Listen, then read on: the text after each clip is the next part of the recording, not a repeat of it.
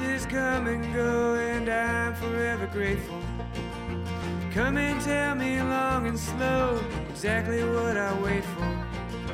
Better times, yeah, better times. Somehow I don't believe it. I built a house up long ago just to up and leave it. Over the last 6 years, Pheasants Forever and Quail Forever have been working on the Call of the Uplands campaign.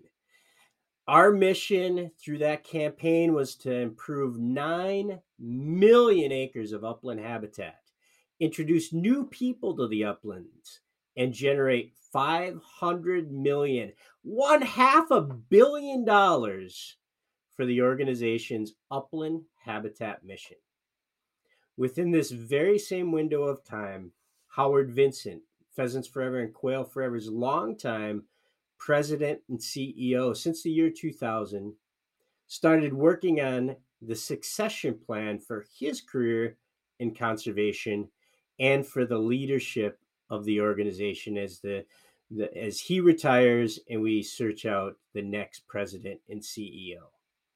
In today's episode, we celebrate the intersection of both of those important paths with the culmination of the Call of the Uplands campaign as one of the monumental achievements of Howard Vincent's storied conservation career as he heads into retirement, and I can officially call him Grandpa Howie for the first time. That feels awkward to say to my boss for the last 20 years, but I'll call him Grandpa Howie. And joining me for this very fun and exciting conversation with Howard is Pheasants Forever and Quail Forever's Chief Development Officer, David Buell. David, you want to try out Grandpa Howie for a second? Yeah, Grandpa Howie. I don't know. It doesn't feel quite right yet. I think everyone's going to have to get used to it because that's the reality. How's it feel to be Grandpa Howie here? Spectacular. We came into this grandpa phase, just when COVID was starting. And my son Marco had Ezra, born on February 29th of 2000. So right at the beginning of this, he followed that up a year later with identical girls, Emmy and Alma. And it has just been like the best 2 years, of my life to be able to have quality time with them. And to the point, to the culmination of, a spectacular career. I've been blessed and had the best job on the planet forever. And I'm just so excited for the future of the organization and the team we've built and the opportunities ahead for this organization to take it even further. So it's been good. And I'll take Grandpa Howie all day long. Well, you mentioned Ezra was born on February 29th, so leap day. I don't know that I knew that. Yes, that's pretty. Yes. So we have another leap day coming up next year, February 29th, 2024. It'll be right. It'll be one, but in reality, will be 4 years old. Yeah, next year. Yeah. You could come celebrate Ezra's birthday the day before Pheasant Fest starts in Sioux Falls, South Dakota. There we go. Bob got that plug in really quick. Right. Pheasantfest.org. Check it out, March 1st, 2nd. We're going to talk about kind of the culmination of your career and your journey.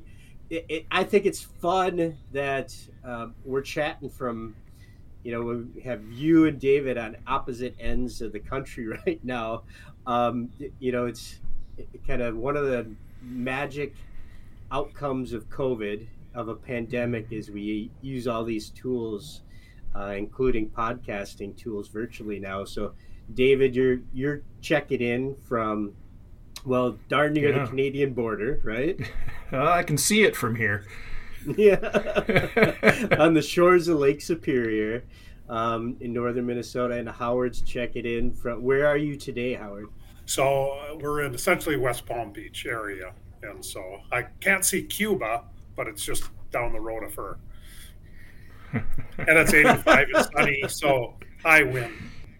Yeah, and grandchildren are coming for the second week of your They are. vacation next week. Yes, they are.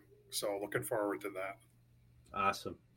Awesome. Well, what I want to do today is, for folks maybe they can go back and listen to episode 30, which we chatted a bit about your career path. We're going to revisit some of those stories as a way of talking about celebrating your career, right? The achievements that you've accomplished within Pheasants Forever and Quail Forever as its leader. But it leads to the Call of the Uplands campaign, which we celebrated at National Pheasant Fest and Quail Classic here in Minneapolis just a few weeks back. So I want to start at the beginning because it's so fortuitous with your story of the rooster on leading into your interview. So let's take us back to the beginning and how you started as a volunteer and lead me to that interview with Jeff Finden. Yeah. So I'll shorten this, but I came to the organization like so many of our chapter leaders and members and volunteers. Somebody put a hand on me and volunteered me to go help this organization set up some accounting systems. And I wasn't thrilled that a friend of mine would volunteer me. Go ahead and you do that yourself, but don't throw me under the bus. But he's a friend, and so you do it. And I helped set up a system that would allow, at that moment, 12 chapters to capture their information and consolidate it. And that would be a system that they could at least grow with. Because you're a public accountant by trade. So I'm in public accounting, and that's my space. I was in small business consulting. The friend of mine was in the tax area, so he wasn't great at that. So, and we were both hunters, and so we had that commonality. But at the end of the day, I meet Jeff in his basement, and again, I'm looking up sideways at my friend, going, "This is the national headquarters of pheasants for who?" And, but the bigger hook came when about 7-8 months later, we go to the national meeting of Pheasants Forever, and it's in Wilmer, Minnesota. Again, the national meeting, Wilmer, Minnesota. And I go to make the presentation to the treasurers, and there's like 50 people in the room, and it's like, boy, that's a lot of people for 12 chapters, but good for us. And Jeff says, yeah, well, this isn't 12 chapters, this is 50 chapters. And it's already, the system that I'm going to present is already obsolete. And you got to know, Jeff pats me on the shoulder and says, well, you got to present something, and walks out of the room. And so now I actually had to go, we did the presentation, the concept, and then I actually had to go back and develop a system that would be sustainable long term. And that brought me deeper into the organization with a longer view, right? How do we build something that they could take this to 200 chapters or 300 chapters? And so it was a longer project. I started to meet the people, and that was, kind of the biggest, best hook, at that moment. And then I did the audit for them and some other pro bono work. Computers were fairly new at that time, and we were putting their 50 income statements and balance sheets up on a tape drive accounting, computer. And so this was all new to everybody. But and then I get a strange call, and this is about 2 years later. So I think it was like 84, 85 when I met Jeff the first time in his basement with that friend of mine. And that was Dan Peterson, was with the firm. And then about 2 years later, we're second year of the audit, and I get a call like on a Wednesday afternoon, and it's Jeff Finden, again, the first CEO, says, hey, make me for breakfast at Perkins out in White Bear Lake, close to his home. And like, okay. it doesn't give me any heads up as to what we're going to talk about. And so I'm coming out of downtown, essentially downtown Minneapolis, on my way out to St. Paul. And you go through an area, and this was really spooky. Um, Arguably the busiest traffic uh, area in the Twin Cities. So, where you have Interstate 35E and Highway 94 intersect. It's called Spaghetti Junction. And as I'm passing through that, a rooster pheasant flies right over the top of the interstate, right over the top of my car. And it was, holy cow. I mean, there's not a blade of grass or, any seeable, nothing but concrete and blacktop. And wow, that was weird. So I pull into Perkins, go in there and say, boy, I just saw the weirdest thing. And just, there's railroad tracks down there, grain elevators, and there's some birds down there. So it's like, well, that was still strange. And so sitting in front of Jeff was a stack of papers, probably, I don't know, 4 or 5 inches deep. And he says, well, I want you to be our first director of finance. So I need you to take the job. And he slides the stack, what it was a stack of resumes, slides them over to me and says, or you find the person in that stack. That's your choice. And, I wasn't expecting that. I wasn't anticipating that. It was in my management letter after one of the audits, that you're going to have to build an accounting team internally, blah, blah, blah. And at the same time, I never, wasn't anticipating that at all. My name wasn't in the resumes. I had never applied for it. But I loved what I did in public accounting. I love my client base. We had just gone through a merger. So this, Maine Herdman, who I worked for, merged with Pete Barwick, and they came together to become KPMG today, one of the largest accounting consulting firms in the world. So it was a different atmosphere.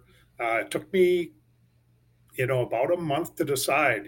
I talked him back and forth with Jeff, talked with, some of the people in my firm, and it just felt like if I'm going to step out of public accounting, this would be a nice transition.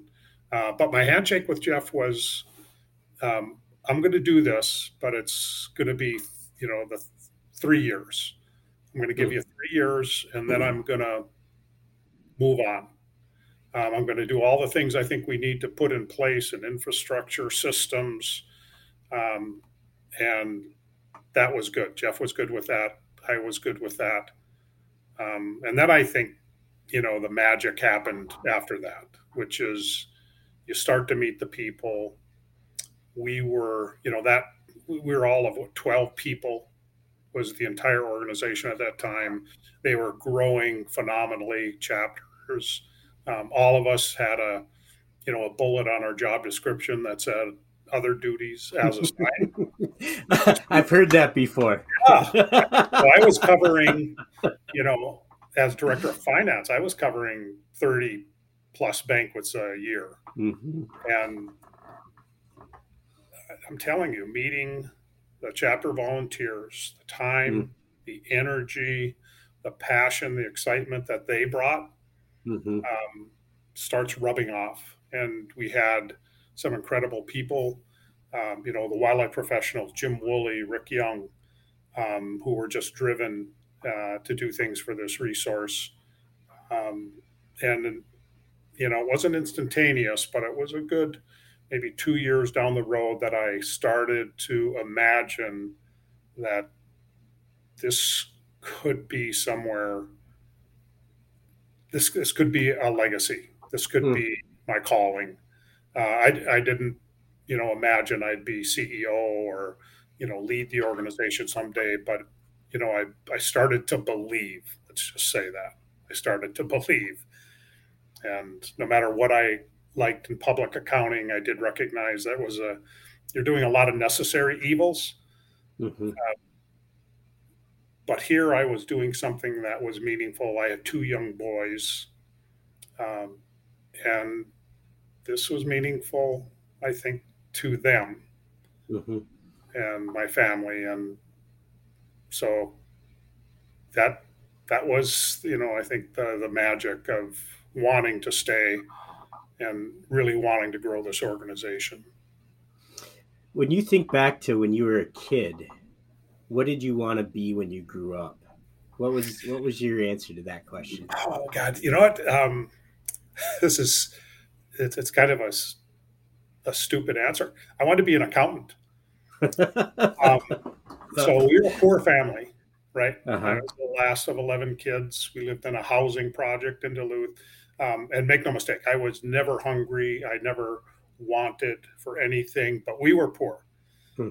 And my sisters used to babysit. This is up in Duluth, Minnesota. My sisters used Mm-hmm. to babysit out at a cabin during the summer with this family, really a nice family. Mr. Unzen, he was a CPA, and he was like the first individual, like professional, successful, just the nicest man you could ever be. And I'm all of 6 or 8, and just imagining the things they had and how nice they were. Um, okay, I want to be that, Hmm. right? I want to, and I didn't, and even going into high school and taking bookkeeping classes and then into college accounting, I really didn't really know what it all meant, Mm-hmm. right? And I wasn't, going through college at University of Minnesota Duluth, got an accounting degree. I was not a good student by any stretch, especially in that accounting space. I mean, I had to retake some classes to get my 2.0 to graduate. Mm-hmm. Everything else, I was a B student, and everything else on that, at college. Um, but I had a skill set um, that kind of carried me. So the toolbox was there. I love the interaction. I love the clients that I work with, small business owners that I felt like I was helping them. I was doing their monthly financial statements, helping them make business decisions, and then doing their corporate and personal tax returns. So it was a kind of one-stop shop for all of these individuals, these business owners. And so I love that. Mm-hmm. And honestly, coming to Pheasants Forever and projecting those unique chapter volunteers, right? Of a chapter, Mm-hmm. the president, the treasurer, the habitat chair, the banquet chair, those are like small businesses. And Mm-hmm. I kind of felt the same. So I need to help them do what they do, right? Understanding what a chapter's role, what national office operations role was, how those two things could meet, but that we serve them, right? So this is almost no different than, you know, being in the accounting. You're servicing your client. And that was the same kind of feeling Mm-hmm. I had. And the same thing we wanted to project out of national, that these are volunteers. We're paid to be here. Now we need to make their lives easier. We need to make them more efficient and effective for the time that they're uh, deploying. And so it all felt right. Mm.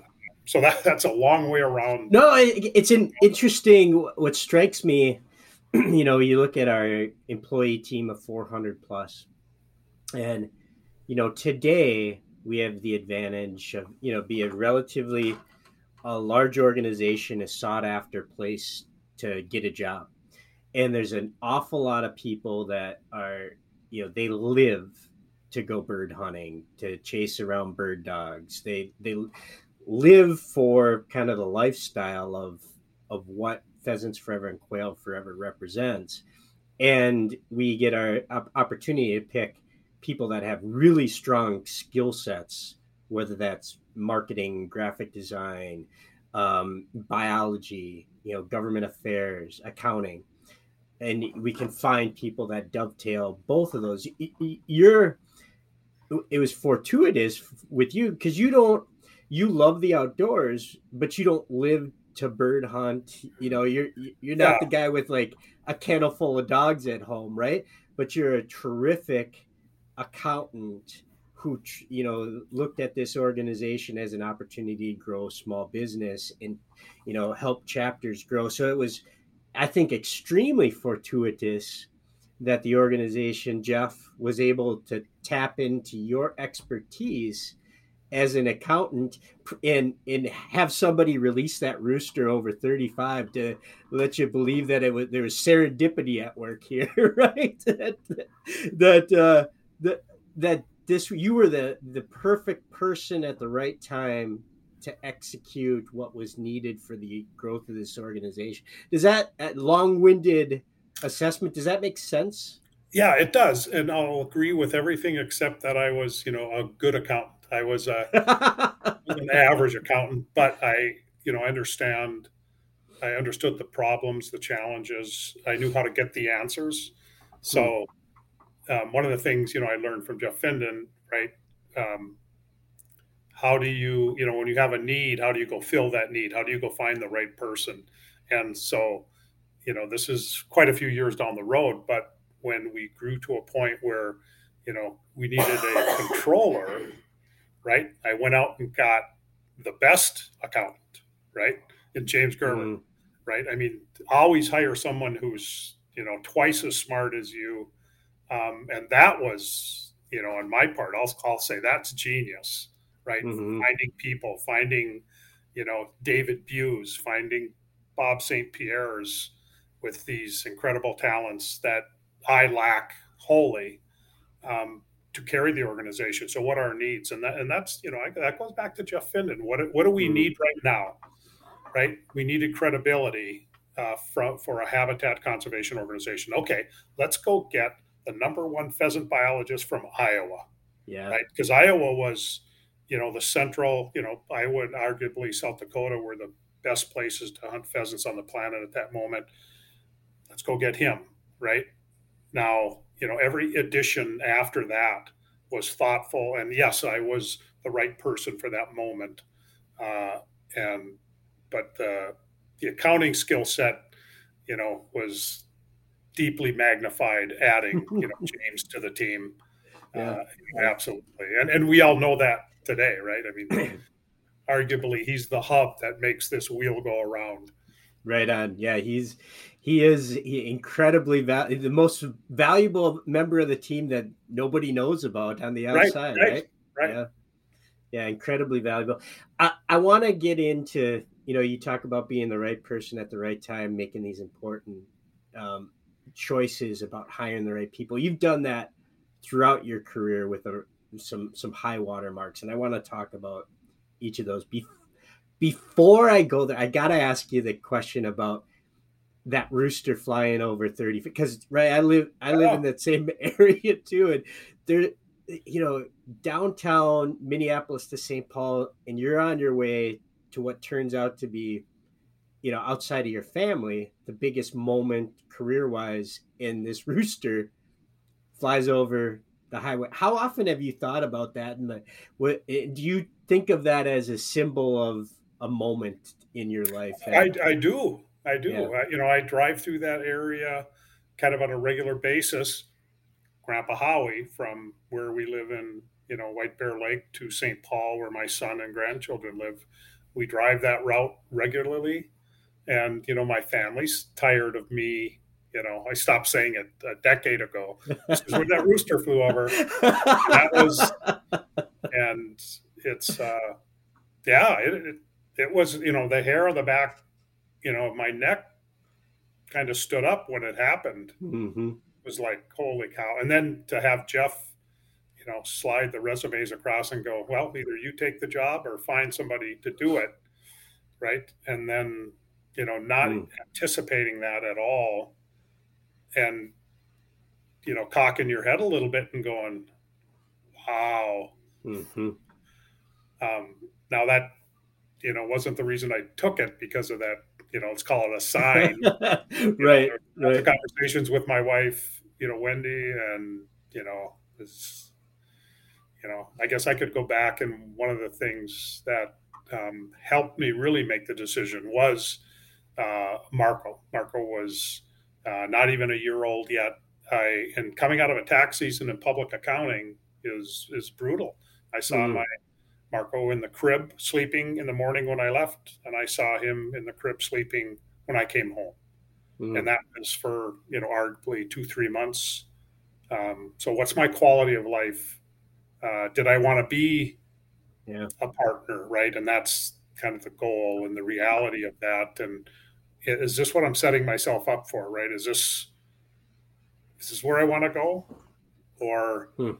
and believe me, I've put more time and energy, when I came to Pheasants Forever, covering banquets, doing those things, but um, I was in control of my time and energy. And when you're in public accounting, like many service industries, you're at the whim of your clients, and you're always flying, with fire. And Yeah. it's so controlling your world a little bit and your quality of life was very important to me. And same thing. I was driving an hour from where we lived in Burnsville, Minnesota, to the White Bear Luck offices every day through the heart of downtown St. Paul, because 35E wasn't completed Mm. at that time. It just kind of dead end there for about 2 miles, and it's a Mm. strange thing. Mm-hmm. So you had to actually physically had to drive through downtown St. Paul to get north. Mm. And so I worked for a year for Jeff, and then had the conversation to say, is this working for you? Right? Am I doing what you need me to do? Because of, the thought was, should I move out to this area? And Jeff said it worked. He liked what I was doing. I liked what I was doing. So then we did move out to this area. Um, and something as innocuous as getting 2 hours back in your day Mm-hmm. was startling. Yeah. Um, I had done it my whole accounting career. I worked, downtown Minneapolis. So it was an hour for my entire accounting career. And it was so normal that you don't think too much about it until you get it back. And the quality of life, again, 2 hours back in a day with two young children was awesome. Yeah. And it kind of sets yourself up to build on that about why you're doing things. Um, so it just, it kept feeling right. It kept kind of building on itself that this is where I'm supposed to be. And I can have an impact. We, as an organization can have a greater impact, right? And that's the next evolution of the organization, really looking internally to ourselves. We have a mission statement, but are we really delivering the mission that we're supposed to? Mm. So that brings us to you take over as CEO, right? And so we've talked about that process before, how you've taken over from Jeff, grab that baton. But I want you to what was, and you're leading us right here. What's your thought process when you're in charge day one as the new CEO? What are you thinking about doing for the next iteration of Pheasants Forever? So I think the most important thing that was happening at that moment was we had reached a point where our infrastructure was allowing us to think differently. So arguably for the first 18 years, we had our head down. We were trying to keep the organization, viable. Mm-hmm. So when you leave all the money at the local chapter, net fundraising at the local chapter level, how do you fund national operations? And the dog didn't always hunt. I mean, it Mm. was a struggle, but we kept building on it and building on it and building on it. And the timing of these two things, Jeff retiring somewhat young to spend more quality time with his wife, Kay, who had Huntington's disease. Um, so going through the national search process, um, being selected to be the next CEO, the timing of that moment where we actually now get to self-evaluate, and we're doing that on a regular basis with our leadership team, um, recognizing we're not moving the needle. It still felt like it was one step forward and two steps back. Hmm. And what could we do differently. And at that moment, we recognized that we can't do this ourselves. There's a lot of other organizations, both federal and state partners, and other arguably NGOs out there who maybe we could do some things with. And then timing is everything. And again, we've had our head down for 18 plus years. I know we've got the best, most passionate wildlife professionals on the planet. We're growing incredibly fast. But, right? And there's that big but.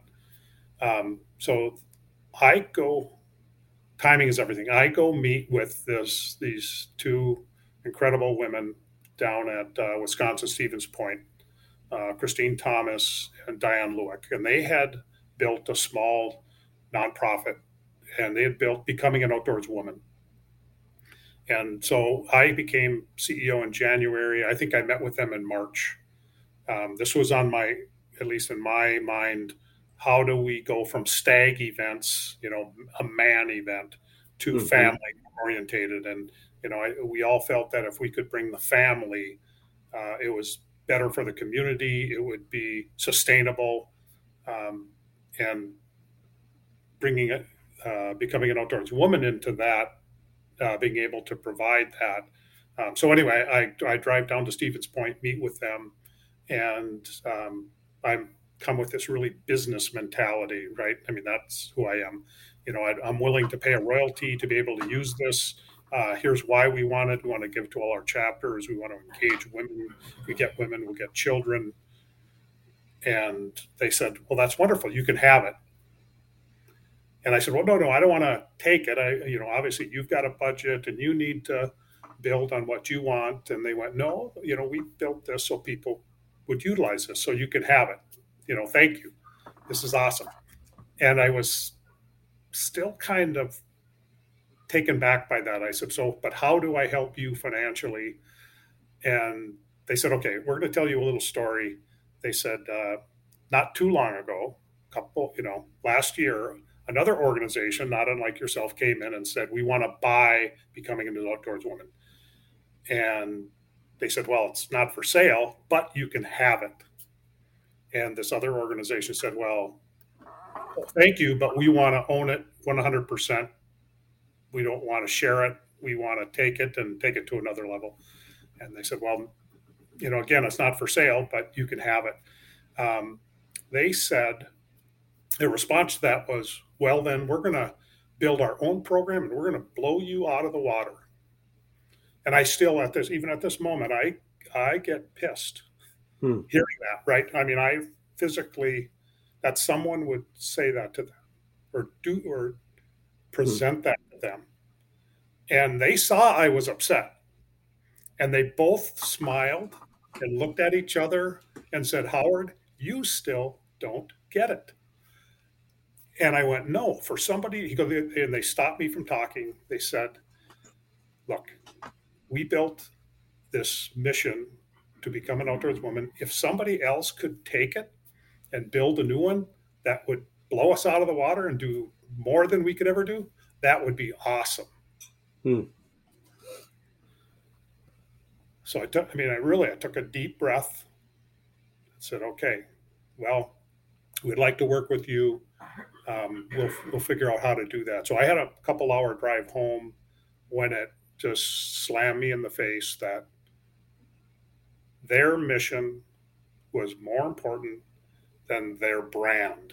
And that stayed with me. That was a touch point, both personally, professionally, organizationally, that if we're true to our mission, we don't care who does it, that's the single most important thing. And it's not an easy thing to get over, honestly, right? I mean, you have a proprietary feeling about Pheasants Forever, its brand, and what we do versus what other organizations do.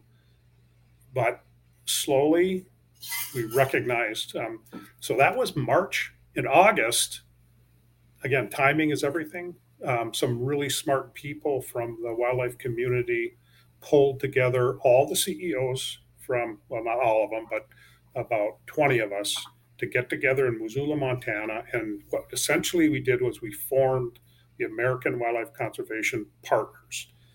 So instead of these 20 adversarial, arguably proprietary relationships between ducks, turkeys, elk, pheasants, we actually came together, agreed on how we could work together in, not everything. We weren't going to become one organization. In fact, AWCP is the acronym, is not an organization. It's still a handshake that we're going to get together and work together. And we focus on Washington, D.C. issues, and we're able to not only take our 140,000 voices to Washington, D.C., but all of the other organizations on common issues. And we're representing 6 million voices for conservation and hunting.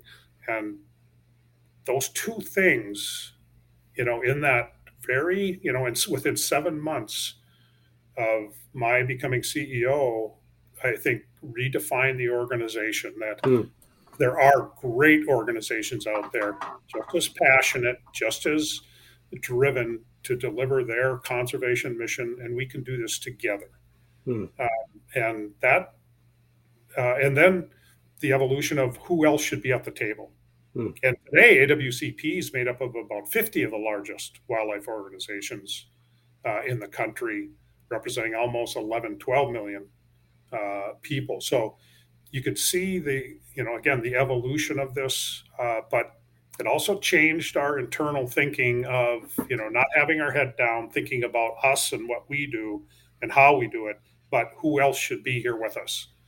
And both those things coincide and allow us to continue to grow the organization, not just from memberships or chapters, but for real acres, real impact on a broad landscape, much broader landscape. So, and again, this is something our leadership team did on a regular basis. What else? What's next? And it was, definitely, and we weren't leaving anybody behind.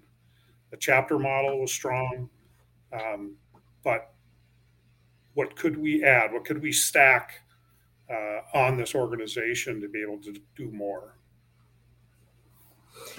Yeah, you could see that philosophy carry out in the passing years of the organization, where the mission takes precedent over, right, the individual brand. Probably the most obvious way, two of the most obvious ways that I think about is the Farm Bill, where we work together with other organizations to, talk with Congress about raising the collective good of the Farm Bill for habitat. And the other thing is how collaborative we are with organizations around land acquisitions. You think about Legacy Amendment in Minnesota, and working together with a variety of nonprofit entities and state agencies and the U.S. Fish and Wildlife Service. And if we can raise $1 and then we can match it with the Fish and Wildlife Service and the DNR, then we can stretch those taxpayers' dollars even further. And that collective, let's do good work, that's your philosophy, back in 2000, those are some of the ways it's reverberating that people can obviously see. Though that resonates for you too, doesn't it? Absolutely. Yeah. Let's hit on a couple other high points. I promise, David, we'll get to the Call of the Uplands campaign. And Sherry, you're patiently waiting here, but we're leading to it, right? Farm Bill biologist, critical watermark in the history of the organization. And tell us about the creation of the Farm Bill biologist program. We represent, 300 some of our employees listening in right now, right? Right.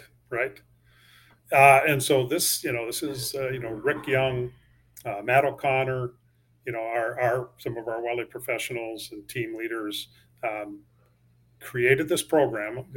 Again, just a very small granting authority to hire a summer intern in Wisconsin, would help go deliver Farm Bill programs, very specific, very tight, right? These things would improve pheasant habitat on working lands, voluntary programs. But the magic of this was that young individual, like a college student, worked 4 months and delivered more acres than the entire, NRCS or FSA offices in that same geography did in the entire year. And they loved it, right? I mean, they had someone who just focused on these programs. Right. They had more on their plate than they could ever do. So to have someone come in and do this for them was incredible. And of course, they wanted more. How do we hire a full-time person? Rick presented the concept of let's run a pilot, and we could do this in a number of other states. And I agreed to one pilot. By the end of the year, we had 4, and South Dakota was in, and this took off. This was incredibly amazing.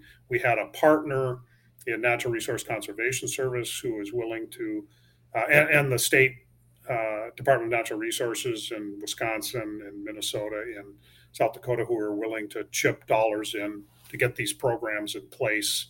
And it just took off from there. We struggled to stay ahead of the opportunities. In fact, I would say in the next 10 years, as this program grew out from 1 to 4 to 50 to 125, we were saying no more than we were saying yes. And there's an incredible number of states who are looking over each other's fences and saying, we want that. We want one of them. We want 5 of them. We want, and today, we have 300 and close to 50 of specifically farm bill biologists, but it's also evolved into habitat specialists, state coordinators in a number of areas, burn teams, strike teams. What are those needs, again, of our partners that we can help them take their dollar further, take our chapter dollars further, and match. So I think on average, the average chapter dollar, if we can raise that, we can match it 3-4 times. I mean, nationally, in some states, it's double digits for any number of different reasons. But looking for those partners that we can further their mission while staying true to who we are. And I think that was also a strength of ours in that sometimes we said no because it wasn't our mission. We could sure take the money, we could sure do the job, but it wasn't going to get us more pheasants. It wasn't going to get us more quail. It wasn't going to, do the things that were in our mission statement. So when you're successful, everybody wants you to do that, right? You could take the word, forever and put anything in front of it. At some point, somebody's asked us to do, turtles forever. Any critter you can imagine, they wanted us to be blank forever. And that's not quite who we are. Now, as long as it was habitat, I mean, we could work on, and we have worked on, burrowing turtles. I think in the southeast, there's an endangered species. Well, the same thing that they need is what quail need. Then we will do it. Yeah. Golden wing warbler, woodcock, right? In the Pennsylvanias. Well, there's edge species that we can have an impact on both in quail and pheasants in that geography. So that was always the default. Is this going to get us what we want? You can tie it back to your conversation about AWCP, the American Wildlife Conservation Partners, right? Like working together, and that genesis led to the Farm Bill Biologist program. And the Farm Bill Biologist program, you mentioned it a couple times, led to Quail Forever. Because people in the southern portion of the United States where the pheasant range stops and the quail range begins, we're looking over the fence and saying, you guys have something unique going here. So tell us about the creation of Quail Forever and how that Farm Bill biologists and successes led to Quail Forever's creation. So I'm going to leave a big part of the story out, and we'd have to have that conversation over drinks, a lot of drinks. But basically, as the organization continued to grow, let's say grow south, out of Minnesota through Iowa into Missouri, we start getting on the edge of the southern pheasant range and creeping into the northern quail range.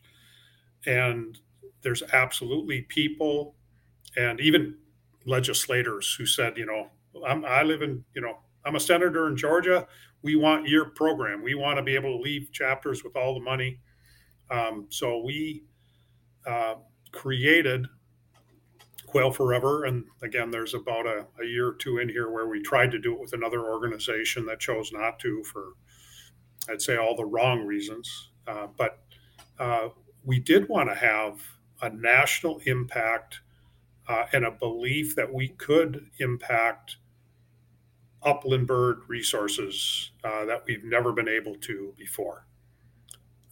We could have a greater impact in Washington, D.C. I mean, if you think about the impact across the pheasant range, let's say arguably nice and neat, it's 25 states. That means 50 senators, X number of representatives. Boy, what if we could have, a complete geography nationally? We could get more for the farm bill. We could get more in the transportation bill. We could get a greater punch politically in Washington, D.C. That played a big role. And there were people who wanted the model, who wanted to be able to raise money locally and drive that in the ground. And so also, it took a little while for the state agencies in that geography to get their head around it. And that was kind of a frustration to us because we were very transparent. We were very open as to here's our model, here's what we do. We've had, at that moment, 20 years of experience. You can talk to let's say the DNR directors in the northern, in the pheasant range as to who we are and what we do.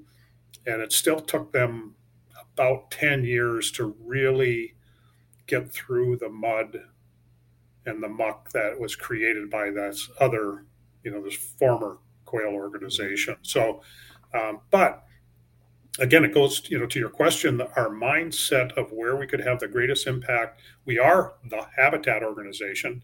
And yes, it started with pheasants, but, we could impact quail. By the way, we could impact sage grouse, lesser prairie chickens, other upland species, and not change our mission. And at the same time, recognize that there won't be a sage grouse forever. There won't be a lesser prairie chicken forever.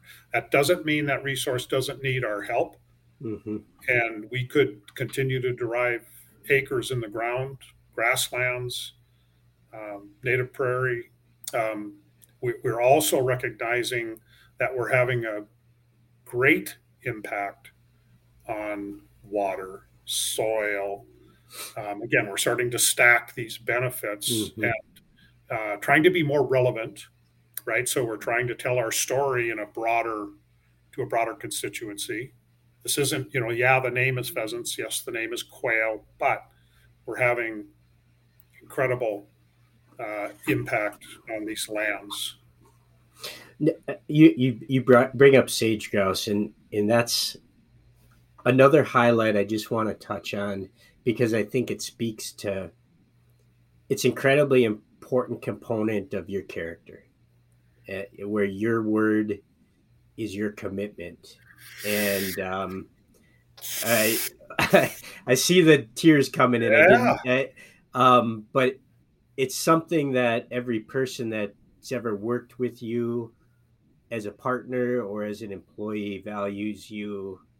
Your word is your bond. Your word is gold.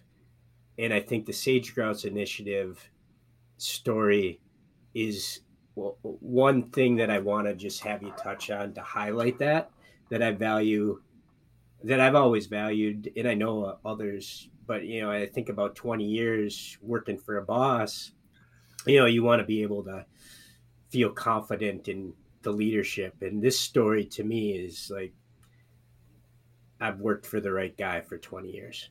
Okay, so I'm going to do this. I'm going to try to do this with a smile instead of a tear. So there's a gentleman who's since passed way too young. His name was Jim Range, and Jim was one of the leaders of the Teddy Roosevelt Conservation Partners (TRCP), and their good partner. Jim was one of the first people that I was introduced to in Washington, D.C., as one of the players who gets things done, who moves things, who's avid conservationist at every level. Um, and George Cooper, George Cooper was the CEO of TRCP, and Jim Range was the chairman of that board. They invite me down to Kansas, and we're hunting, and we're shooting a film, one of their TV programs, and this is the theory. We do shoot a film hunting pheasants and hunting quail, and then like the first evening we're in having dinner in a bar, and the shoe drops. Right, they've got me cornered. As I think back on it, they had me cornered in a bar booth and said, "Okay, we want to talk about sage grouse and prairie voles." It's like, okay. And they said, and you got to know Jim Range. He goes, Pheasants Forever needs to go do this because you're the only sons of bitches who can get it done. And there was bourbon involved, at that moment. But, and I said, boy, that's, we don't have the money to do that. And I walked through our model, I don't have money to go do sage grouse. And he said, so how much do you need? And I mean, I said, okay, I need $1 million. And he goes, okay, I'll go get you $1 million. And then you're going to go deliver what these birds need, and he gave me the reasons. And we shook hands. So 9 months a year goes by, and Jim passes. He had cancer, and he passed very quickly. Mm-hmm. He never raised $1 million for us. Within less than a year of that, the Sage Grouse Initiative was formed out west. I did go out to some of the key meetings they had as they were building this and what needed to be done, and came back, talked to our team. We went through all the scenarios, right, of what this would mean, right? How do we impact this resource? How do we fund this? Will it be, can we create a membership, a chapter model after this? And, again, those were no. There's not enough people to form chapters. There's not enough interest to create a membership. But our mission statement doesn't say we're supposed to have more members or more chapters. It says we're supposed to deliver habitat for pheasants, quail, and other wildlife. And we take essentially the Farm Bill biologist model and project it into that geography. And it's roughly an 11-state region in the Northwest. And we jump in with both feet. And it was absolutely because of the handshake. Yeah. For Jim Range. And the evolution of what that meant to us as an organization, we had gone through our strategic planning. If you projected a map of the United States, you could see, every county chapter in the pheasant range, on the map. You could see all the Quail Forever chapters. You could see where we had people on the ground. And then there was these areas that we called white space, right? How could we have an impact in a geography that has very few people, won't sustain chapters necessarily from our historical model? And is that why we're not going to go do it? Because we can't have a member? Because there won't be a chapter? Well, we got over that. The mission was more important than members or chapters.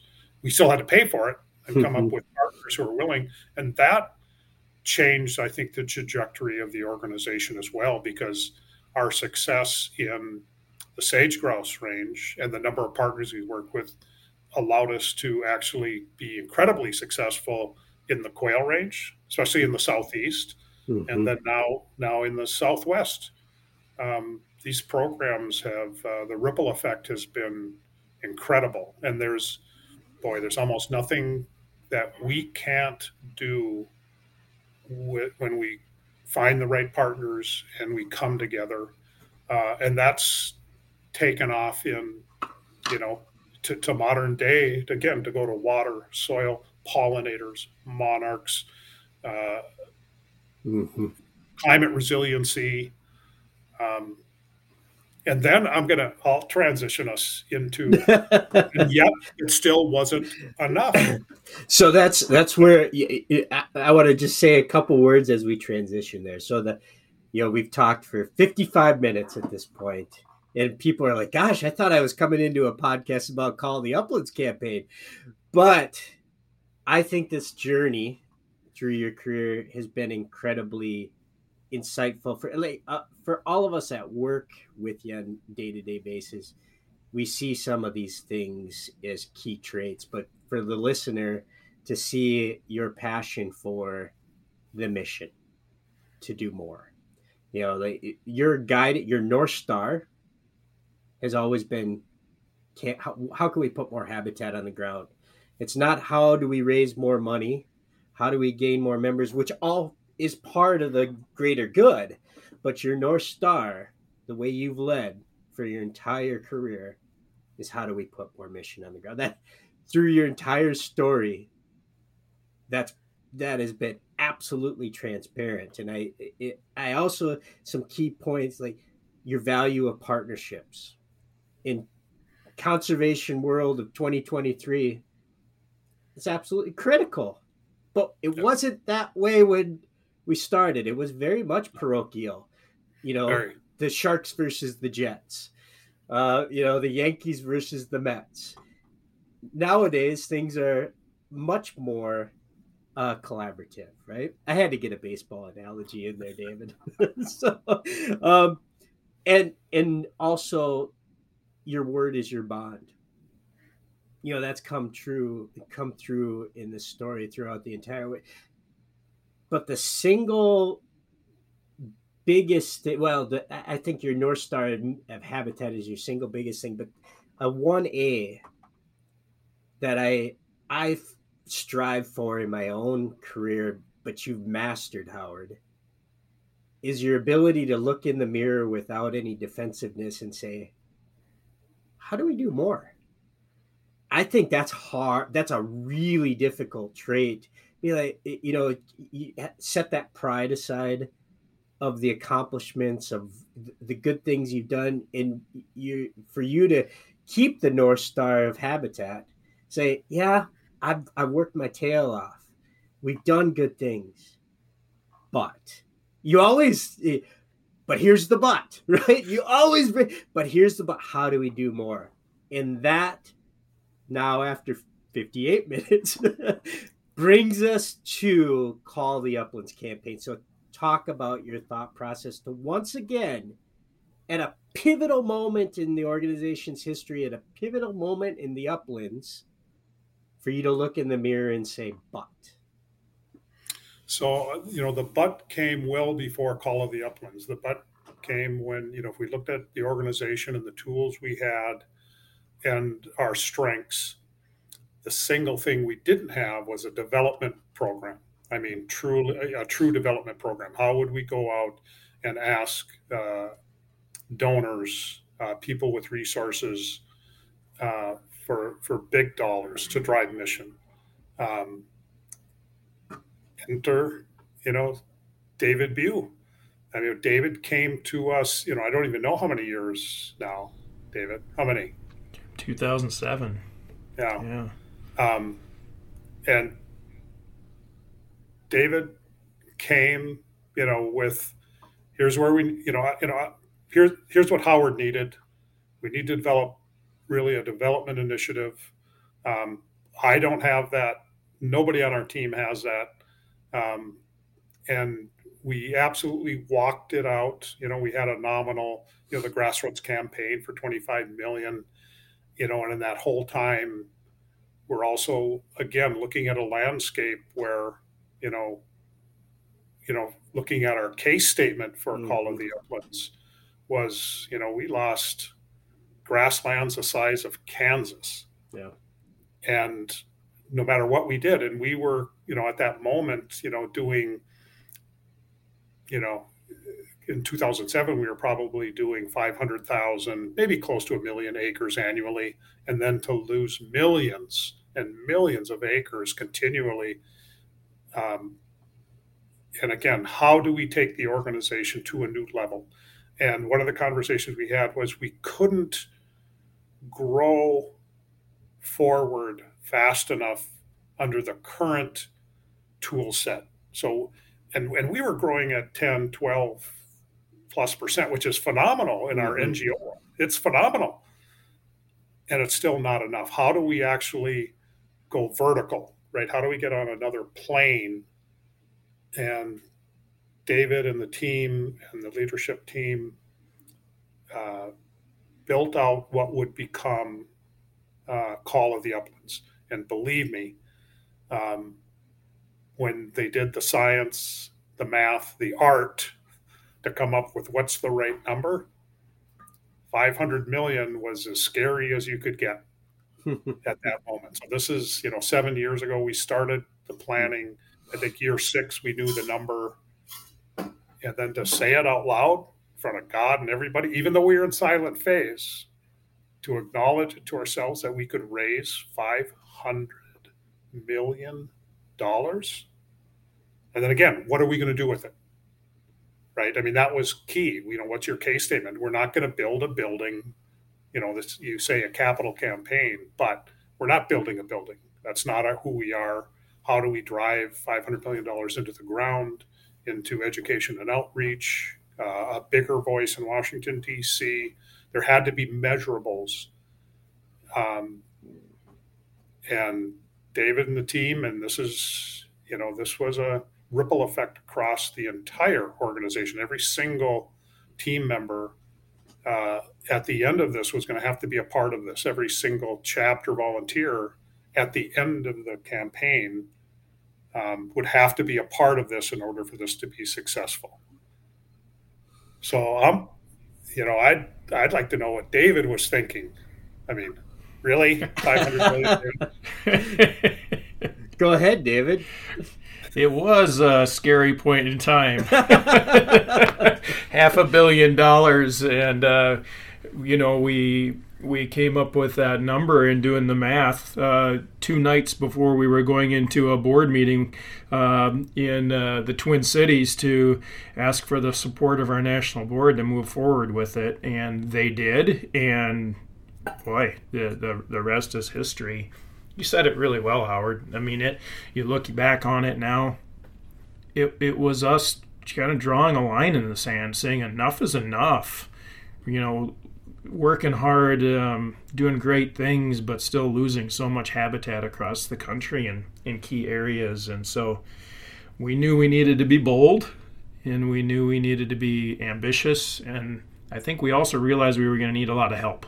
Mm-hmm. And it's been a journey. So let's talk about that journey. We probably a year ago, no, it was 2 years ago now, episode 106, we talked about the public phase of the campaign.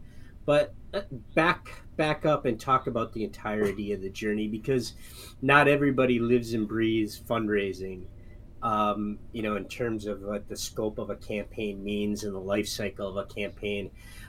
Some folks are like, boy, I just heard about that recently. So tell us about what's been going on the last 6 years and in the life cycle of Call the Uplands campaign. Yeah, you bet. It truly was a process and a plan and working the plan along the way. Going back 6 years ago, we assembled a campaign planning committee that was charged with helping us develop a new strategic plan that would have a greater impact on pheasants and quail. that led to a campaign steering committee, which was chaired by Steve Schaefer. And then we moved into that quiet phase of a campaign to see if we can do this. We knew $500 million was our goal, but we needed to get some support from some individuals at higher levels than we'd ever asked them to participate in before. And they answered the call, time and time again. And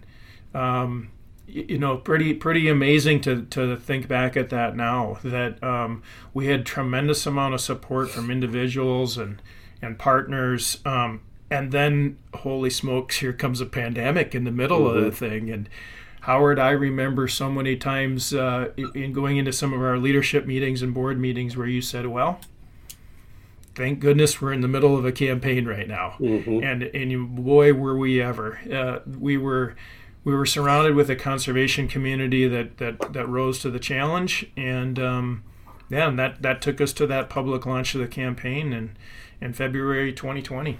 Yeah, I also think back about, Howard talked about elevating the organization to a new level, and I think about that in a cultural shift perspective. For the first, since 1982 until the campaign launched, we were a transactional organization built around memberships and partnerships at a larger level, right? Corporate partners and USDA, but people and entities didn't think of us in the same manner of, I'm diabetic, American Diabetes Association, right? Like, make a donation to American Diabetes Association to try to solve diabetes, right? Or your local church, or people who mentally categorized us historically in a different bucket, even though we're a 501c3 nonprofit, a charity, same thing as American Diabetes Association. There's a different sort of mentality historically around conservation organizations. I think that one of the biggest lasting impacts that will resonate as a result of Call the Uplands campaign is that shift. That yes, membership is critically important, but it's only the beginning of the journey. Does that resonate with you? No doubt.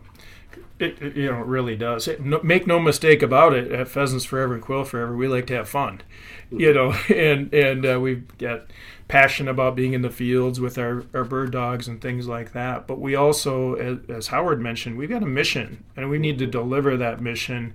And in order to do that, we need the support of people that look at our organization as one that they can invest in and get results, on the ground results, because of their investment. Yeah, and I think about just the effectiveness and efficiency of that mission. That when we raise $1, the percentage of that hits the ground for habitat, in that 90th percentile. And that's not a 1-year basis. that's 40 years. Decades. 4 decades of collective fundraising where 90 cents on the dollar thereabouts has hit the ground for habitat, which, when you talk about return on investment, whether you're thinking about it from a your family perspective and your IRA or your stocks, or your investment of planned giving, which should be as important to you, how you want to leave the world, it is an incredibly impactful statement to say when an entity, a company, a planned donation is given to Pheasants Forever and Quail Forever, it is hitting the ground for the intended purpose that donor is writing the check for. Yeah, right on. And at Pheasant Fest and Quail Classic here a couple of weeks ago, we were able to celebrate, raising over $500 million, $565 million, an unprecedented investment in our uplands. And, bigger than that was the 11 million acres that we restored, enhanced, and protected. 11 million acres. Right. Phenomenal. More than 2 million acres open to the public. 32,000 acres permanently protected, guys, forever. Mm-hmm. And then, we do so much work with education and outreach, and hosting 16,000 events over the course of the Call of the Uplands campaign. Much of that time a pandemic, and we still had 16,000 events, getting more than 1 million people involved. It was pretty amazing, and really the conservation community rallied, and we were able to build and enhance our culture of philanthropy along the way. Howard. So celebrating at Pheasant Fest and the Quail Classic, that was, coming into that, to be able to thank, this is what continues to startle me, to thank those donors, those individuals, and for them to turn it around and thank us for allowing them to be a part of this. And this is the part of the mission that we actually get to share. People who, let's say, walked into some of these early meetings, didn't know what their legacy should be, didn't know that they could be a part of something so big that they could never have imagined. And the fact that they got to be a part of Call of the Uplands and see the impact that they had on a landscape, and where this was going, that this isn't over. That's humbling. When people who you ask to write a big check or contribute time and energy, and they do it, and you want to thank them, and they flip it around and go, no, God, thank you, for that first meeting, that second meeting, that third meeting. And by the way, we got more to do, right? They're all in. And it's just so many individuals that was just such a constant throughout that celebration and throughout the campaign. It's just amazing. And so for me, and David heard me, and I think, Bob, you've heard me say this, even 5 years ago, at the point we said, okay, we're going to go knock down $500 million. Okay, we can do that. And I believe the team's going to do this. I just know it. For me, it was what was going to happen after that. It wasn't the goal line. It was the toolbox that we were building to take us into the future. Again, that we never had, development wasn't a part of our culture internally as a part of the organization. And now it's our MO. It's who we are. To your point, becoming a member is wonderful, but it's just your first step in a path to having a greater impact on the things you love, the things that you're passionate about, and we can help you deliver that. And not only as a $1,000 life member, because we can take that 1,000 and make it 5,000. This is what's going to carry this organization into the future and allow us to do more. Absolutely, we rang the bell. We hit 11 million acres. That was 2 million acres more than we had originally planned, right? Our goal was 9 million. And somebody had asked us that somewhere along the way, I think maybe year 4, that, it looks like we're going to hit that. So do we ring the bell a year early? No. We run through the finish line. Right. And the value of that finish line, $65 million. Yeah. Right? That was, the standard deviation of the campaign. There's the accountant coming out. Here he comes. Yeah. I mean, you say that, you go, okay, our goal was 500 million, we did 565. It's not 65, it's $65 million that we exceeded that. And again, we're going to continue to work with our donors, expand that donor base, and allow people to find out what their real passions and what their real legacies can be. So I want to take us to how this is all culminated at the same time with your retirement, right? So there was forethought. before I go there, I'm curious from both of you. We'll start with David. Is there 11 million acres, 2 million acres of access, all these events? Is there any one thing that you are particularly proud of on a personal basis that happened as a result of the campaign? Grasslands Act, we've had three pillars: habitat, advocacy, education, and outreach. Anything personally to you that rings like that was damn cool? David, anything jump out to you, or is it purely the collection of everything? Two things. Okay. Number one, by far and away, was collaboration. The collaboration of our team and our volunteers and partners and some new donors, and working together towards common goals. It was amazing. The best exercise in the history of our organization from a teamwork perspective. Second thing, more of a program specific. We took a great program, Build a Wildlife Area, to an entirely another level. And in doing so, we added the word access to our mission statement along the way. We've been doing access work for 40 years, but adding it to our mission statement during that course of that campaign was monumental. And now the work we're going to do going forward around Build a Wildlife Area, permanent habitat protection and access, it's really a springboard for us. Yeah, great answers. Anything for you, Howard, that makes you feel particularly proud on an individual project basis? I think the fact that we were, what the world throws at you and the cards you're dealt.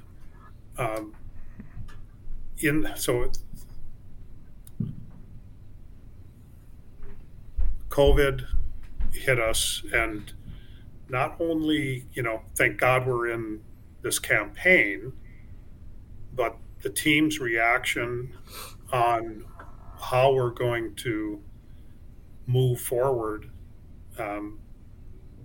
And the both of you, and along with our other executive team leadership, that the first couple weeks of of COVID was: do we send people home? Do we stop what we're doing? Do we,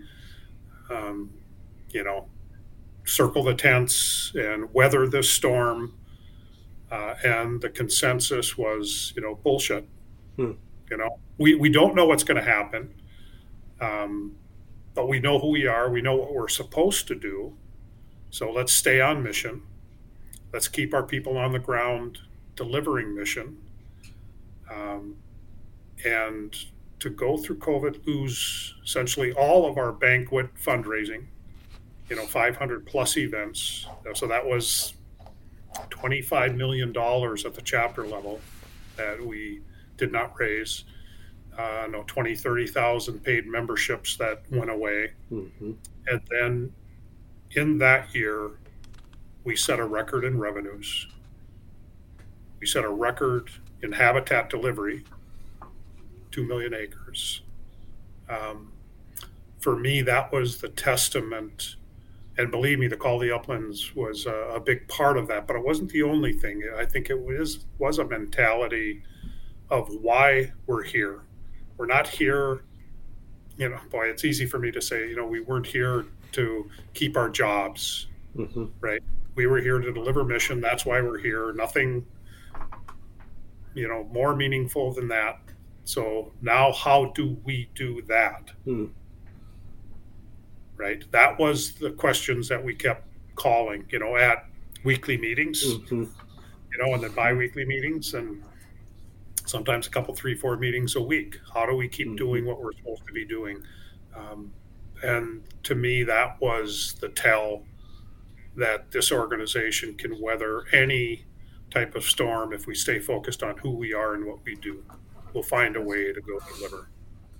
Yeah, that's a wonderful point to underscore. No one in the world could have predicted what has happened in the duration of the last 6 years, and to overachieve the goals and put 11 million acres of habitat on the ground amidst everything that's been thrown at all of us, all of humanity, is wonderful.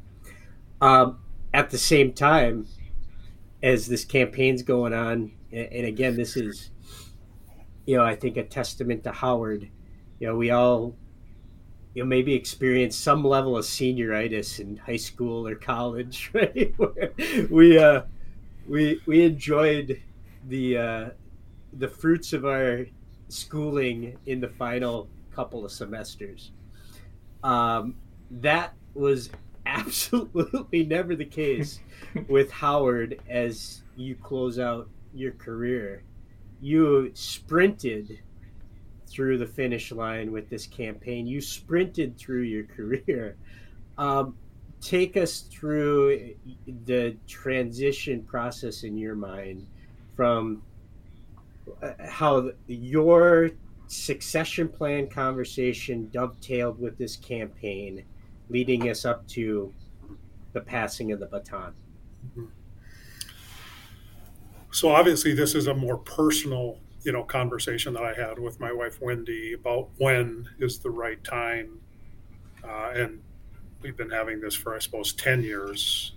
What's the magic age? What's the magic number? I'll say I'm probably a year longer than I anticipated, and you can blame David for that. Right? I kind of wanted to be gone when I was 65. But the campaign, more work to do, Howard. Right. Exactly. David said, "Well, you don't get to leave before we ring the bell on the campaign. You can't leave it, half done or, almost done." So that extended it for sure 1 year. But, in reality, to answer the question, my planning probably started 5 years ago. My handshake with my board of directors was they wanted 2 years notice. I don't have a contract, so they could have sent me home the next day, but they wanted 2 years notice. But 5 years ago was, if I'm going to sleep at night and feel good about the organization, about where it can go, these things should be in place. And all of those things have aligned. Our internal leadership team, we restructured subtly, well, not even subtly, our organizational chart to realign for the future. The board of directors who are going to make the decision about the next CEO, those are things that you can't control, to a certain degree, but I still need to be comfortable in who the leadership was there. And in the end, all the stars aligned. I'm sleeping really well knowing that our leadership team is in place. We've got an exceptional board of directors. The whole process for the CEO national search, I was not a part of that. I was very conscious that my fingerprints should really be on the future. I've had my shot. Now the board needs to make that call. I was just thrilled. They went through 150 applicants and came down with 2 internal. And at that point, there was no wrong answer for me as to who they selected. I think Marilyn's going to do an outstanding job. And the opportunities in front of this organization are so incredible. And you've heard me say this. So the most common question I was getting, even at Pheasant Fest or over this year, when, a year ago when we announced my retirement, could you ever have imagined that we could be this big, this impactful? And absolutely not, right? I mean, I met Jeff in his basement with 12 chapters, and, I got to be there, in 87 when we had maybe 150 chapters and we were $1 million organization. And, every evolution, when we were 10 million, when we were 50 million, I couldn't imagine being 100 million, really, right? I felt there was some static levels of achievement. Again, even 10, 12% was wonderful. Now, today, I can imagine, and I can imagine doing, we did 2.4 million acres last year, again, another record. I can imagine doing 5 million acres a year. I can imagine, we broke a record and did 100 million in revenue. I can imagine doing, 200 million, 300 million, continuing to be 90% efficient. In the new space that we have open to us, and we've been working on this for 5 years or more, so this isn't brand new. The team knows this. We're working on it. But if you think about the chapters as the hunting community, which is still vibrant, still growing, our chapter revenues continue to move upward. They continue to do more. They continue to have a bigger vision of their landscape, beyond their counties. But we now have opportunities outside the hunting community, like right of way and energy corridors, sustainability, the impact that we can have in Washington, D.C. on a National Grasslands Act, which we could never have imagined we could do. It just keeps building on itself. So this is landscape views. Forget about the tent, right? We got to build a bigger, better tent. We're well beyond a tent. A tent can encompass the impact that we can have across this landscape, and the team's going to do that. That's so exciting for me to be able to step back and watch what you're going to do next. Is incredibly exciting. And while you're retiring, the organization and the mission will be with you forever. And as a symbol, another symbol, we started the conversation with a symbol of a rooster.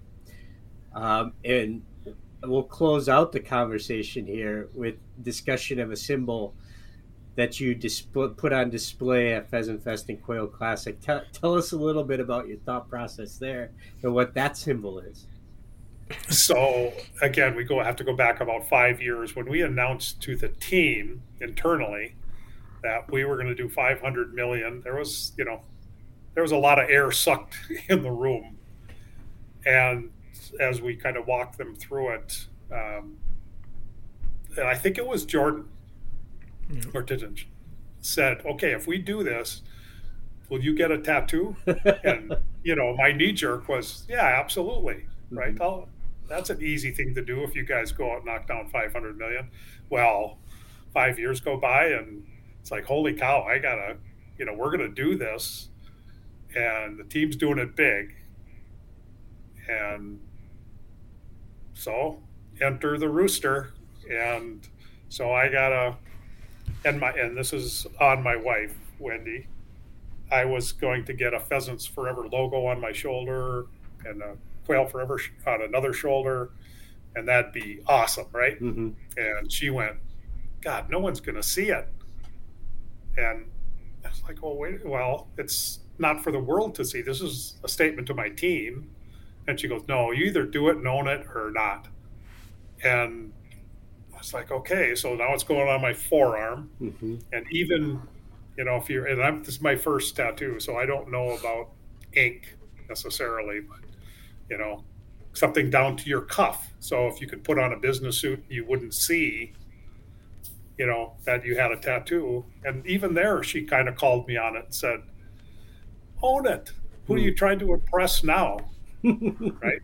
And that was backed up by my son Ian and my son Marco saying, "Yeah, own it." So the tail feathers go all the way down to my knuckles, so I can't hide it. Mm-hmm. I own it. And so we had the big reveal. We kept it under wraps for the most part until Saturday evening at Pheasant Fest Quail Classic, big bank with 1,300 people, and popped it. So we had the reveal. The crowd appreciated it. Yeah, as they say, the crowd goes wild. Yeah, and then I've you've got some of these players down there like Steve Schaefer, who led our leadership team there, and he comes from quail country. He comes from down in Florida, and I was waiting for him to scream, "Where's the quail?" So I beat him to it and said, "The quail are coming. I'm scheduled for next couple of weeks to get the quail on my left arm, flushing quail. So the quail are coming." Well, they look awesome, and for folks that we'll post a photo with the podcast of the rooster. It's darn impressive, and it does illustrate. If you couldn't hear it in your voice, you could see it on your body. Your commitment to the organization, and most importantly, the mission. Uh, I'm going to get to the closing thoughts here. Before I go to closing thoughts, I want to ask David.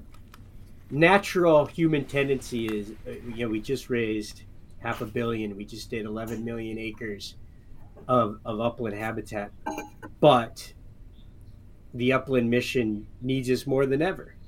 Needs us now that we continue to lose habitat.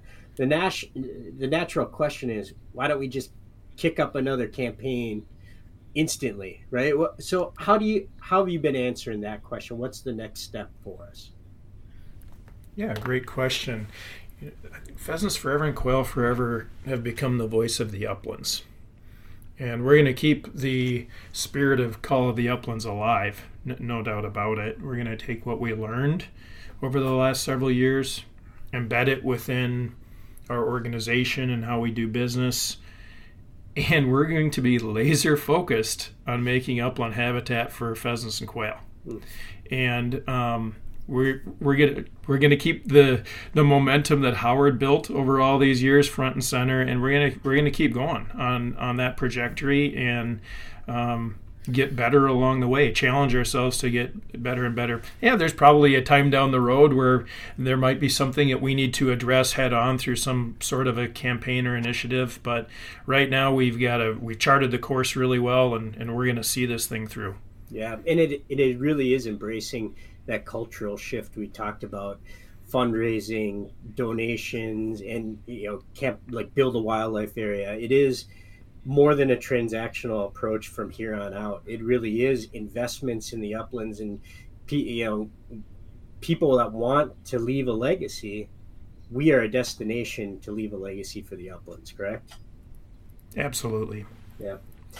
All right, closing thoughts. David, we'll start with you because Howard's earned the final closing thought over his career. So, what's your closing thought as we wrap up? This conversation about Howard's career, Call the Uplands campaign, and putting the cherry on the top of this celebration.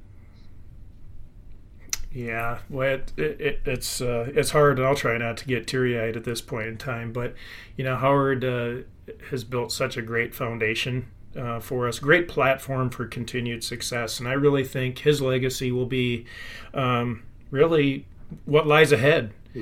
For the organization and the impact we're going to make. And there will be many times, Howard, where we will say, well, remember when Howard said this, or remember when Howard challenged us to do this. And we're going to continue to challenge ourselves to get better and impact more as we go ahead. So thank you for everything you've done for the organization. You've assembled a heck of a good team.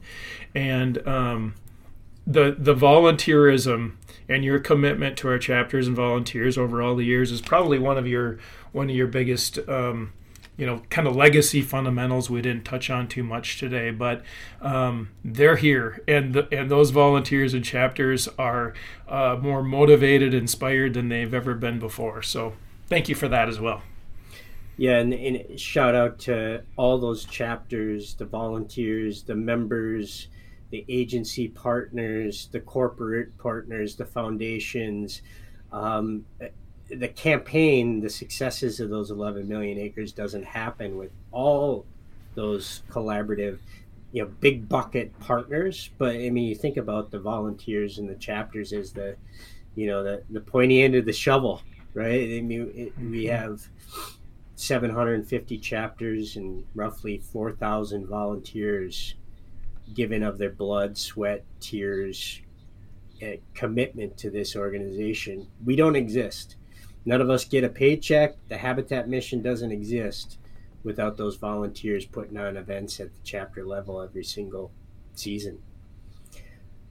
Howard, how do you top off in a final thought, a conversation about your career and 40 years here?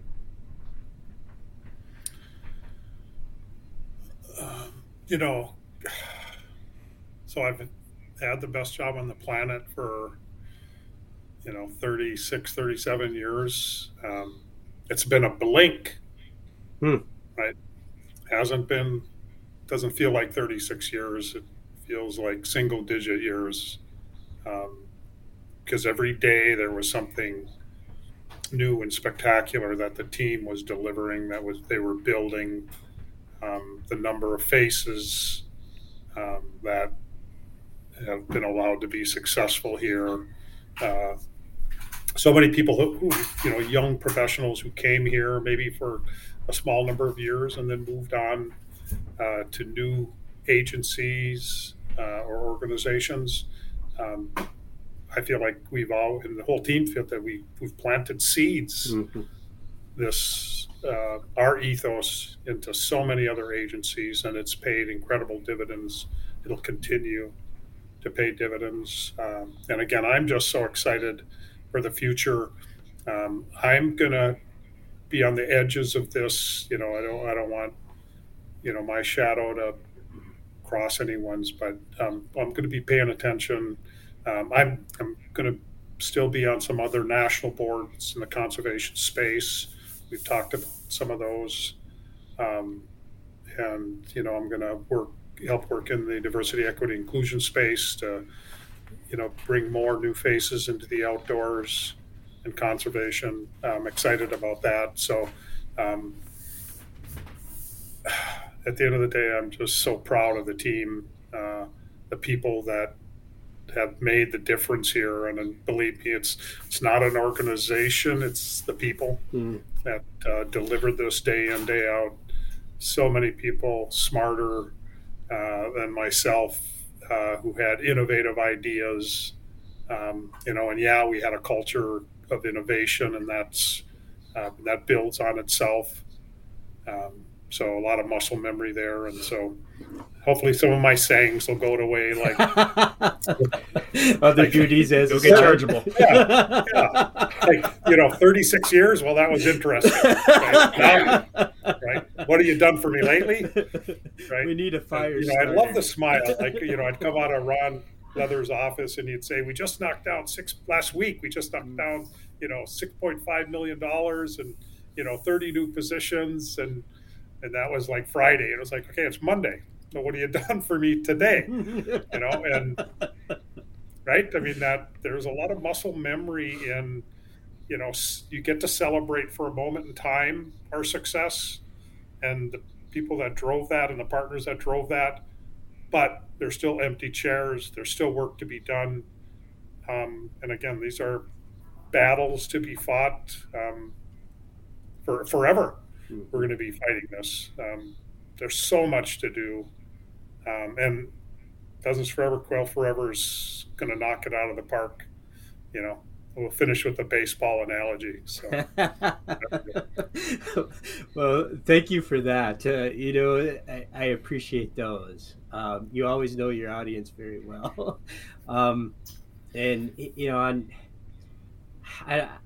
It's hard to sum it up with anything other than thank you. Not that I'm the voice of all employees and members, but somebody's got to say thank you. Thank you for. Jared said it during Pheasant Fest. We all need role models, and you've been an unbelievable role model. Thank you. It's been an honor for all of us, and thank you. For staying true to that North Star, that habitat mission, and putting those dollars into the ground. That's organization couldn't have had a better person in Howard Vincent. So it's been an honor, and I know I speak for hundreds upon thousands of people. Thanks. Very kind. We look forward to seeing the quail tattoo too. We'll share that. Okay, so now you two go get chargeable. All right. There we go. All right. Listeners, thank you very much for sticking with us on this journey. Donors, volunteers, members, thank you for delivering 11 million acres, $500 million into the Uplands for the Call the Uplands campaign. Thank you for listening. Thank you for being a part of this organization. We'll catch up with Howard. Howard is practically my neighbor, so we'll do another podcast with Howard before too long. He's not gone for good. And I do have a podcast coming up with Marilyn Vetter in just a couple of weeks, so you get to learn a little bit more in depth about Marilyn. And spoiler alert, she has German short hairs. You think we have something to talk about there? All right, folks. I'm Bob St. Pierre, reminding you to always follow the dog. Thanks for listening.